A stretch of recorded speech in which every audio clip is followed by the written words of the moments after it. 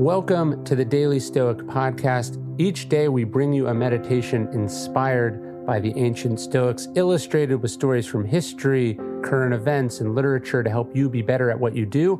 And at the beginning of the week, we try to do a deeper dive, setting a kind of Stoic intention for the week, something to meditate on, something to think on, something to leave you with, to journal about, whatever it is you happen to be doing. So let's get into it.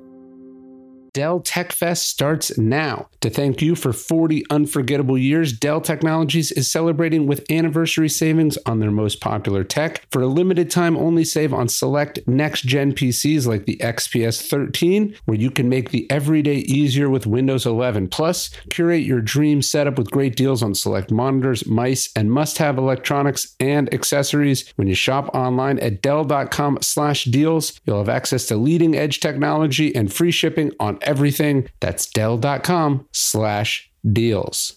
Every business is constantly asking themselves, what's a thing I can do to take my business to the next level? It's something I'm thinking about, of course, over at Daily Stoic and Daily Dad and The Painted Porch. And one of the tools I use for just that is LinkedIn Jobs, because LinkedIn Jobs knows that your success depends on the team you surround yourself with. That's why LinkedIn Jobs has created the tools to help you find the right professionals for your team faster and free. You might have just listened to the episode I put up where I was given a talk at LinkedIn back in 2017. So I've been using LinkedIn a long time because LinkedIn isn't just another job board. It has a vast network of more than 1 billion professionals, which makes it the best place to hire. And hiring is easy when you have that many quality candidates. It's so easy, in fact, that 86% of small businesses get a qualified candidate within 24 hours. We've hired multiple people here at Daily Stoic from LinkedIn. You can post your job for free at linkedin.com/stoic. That's linkedin.com/stoic to post your job for free. Terms and conditions apply.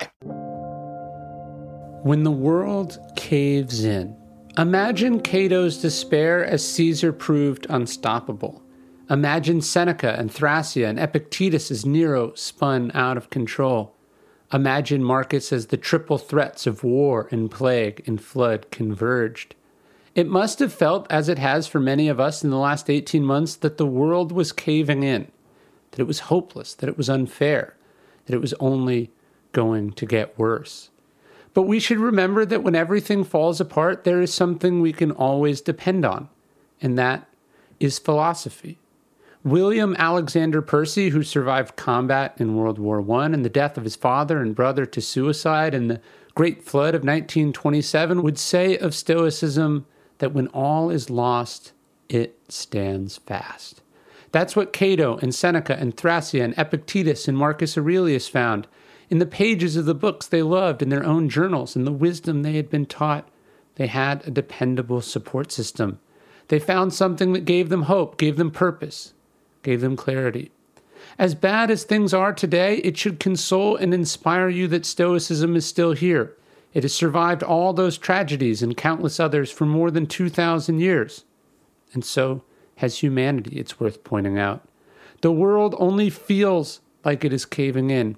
Stoicism stands fast. Courage, temperance, justice, wisdom, these are constants. Rely on them. Turn to them. Hold fast to them. Practice love. The Stoic notion of sympatheia, that we are all part of an organic whole connected by mutual interests and affinities, is greater than the golden rule. Don't treat others how you would like to be treated. Treat them like you would treat yourself, because we are all one. Seneca said that whenever he encountered another human being, he saw an opportunity for kindness. And he learned from Hokkaido of Rhodes that if you want to be loved, there's only one thing you can do: love others. Who can you give love to this week? What kindness can you expend? How can you show how you feel to strangers, to friends and family? And how can you show them that you actually believe we are all part of the same whole? And this is from this week's entry in the Daily Stoic Journal, 366 Days of Writing and Reflection on the Art of Living, by yours truly and my co-writer and translator, Stephen Hanselman. I actually do this journal every single day. There's a question in the morning, a question in the afternoon, then there's these sort of weekly meditations. As Epictetus says, every day and night we keep thoughts like this at hand, write them, read them aloud, and talk to yourself and others about them. You can check out the Daily Stoic Journal anywhere books are sold. You can also get a signed, personalized copy from me in the Daily Stoic store at store.dailystoic.com. In the All is One chapter of Stillness is the Key, there's a quote I like from Seneca. It says, "All that you behold, that which comprises both God and man is one. We are all part of one great body." And there's this quote I love from Edgar Mitchell, the astronaut who was up in space looking down at the Earth. And he says that he felt an instant global consciousness, a people orientation, an intense dissatisfaction with the state of the world, and a compulsion to do something about it. So this idea that we are all one, this sympatheia idea, to me is the essence of Stoicism. Stoicism isn't to make you an island, to disconnect you from other people. Quite the contrary, as Seneca says, it's to make you kinder and more connected to other people. And Seneca, the three quotes we have today, one is Seneca quoting Hecate. He says, "I can teach you a love potion made without any drugs, herbs, or special spell. If you would be loved, love." And then in The Happy Life, Seneca says, "A benefit should be kept like a buried treasure, only to be dug up in necessity. Nature bids us to do well by all. Wherever there is a human being, we have an opportunity for kindness." And then in Moral Letters 95, he says, "Nature produced us as a family, since we all sprang from the same source and towards the same end. Nature bestowed upon us a mutual love and joined us together as friends." I think going out into nature, looking at something majestic, or as Edgar Mitchell did, looking at the earth from a distance, it does give you this sense of our interconnectedness. It makes a lot of the things that we get angry about feel very petty and small and insignificant. Being around your kids does this as well. You see just how sweet and innocent and pure they are, and it feels weird to carry anger or resentment about anything or anyone. But one of the things I wanted to do in today's episode, I wanted to give you a little TikTok that we did that was popular.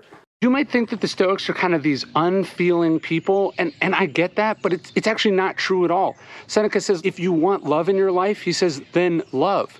Marcus Aurelius says that he learns from one of his mentors to be free of passions, yes, but full of love. Do you have affection for other people? If you want to feel good, if you want to be loved by other people, it's about what you put out in the world. As the Beatles say, it's about the energy you put out in the world, because ultimately that's what you control.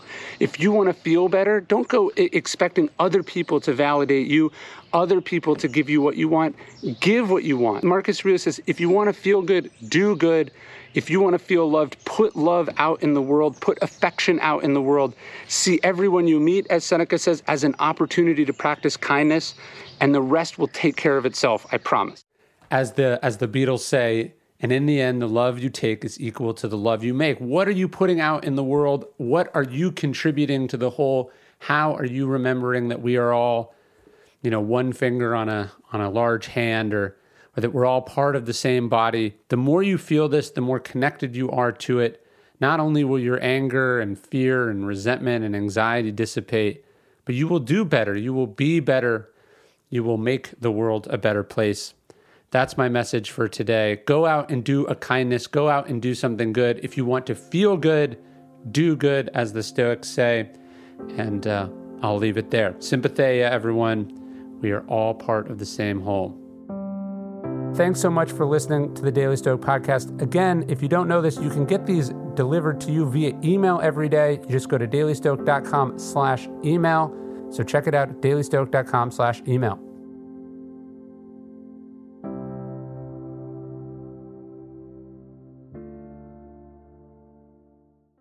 Hey, Prime members, you can listen to the Daily Stoic early and ad-free on Amazon Music. Download the Amazon Music app today. Or you can listen early and ad-free with Wondery Plus in Apple Podcasts.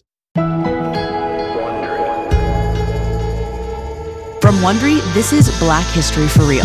I'm Francesca Ramsey. And I'm Conscious Lee. What do most people think about when they hear the words Black History? Rosa Parks, Reconstruction, MLK, February, Black History Month. Exactly. There are so many stories of Black history that we just are not really talking about or thinking about, especially outside of February. And we are about to flip the script on all of that. Because on this show, you're going to hear a little less In August 1492, Columbus sailed the ocean blue. And a little bit more. She is a heroine to some. As a fighter for black rights, she is a villain to others. Follow Black History for Real on the Wondery app or wherever you get your podcasts. Listen everywhere on February 5th, or you can listen early and ad-free on Wondery Plus starting January 29th. Join Wondery Plus on the Wondery app or on Apple Podcasts.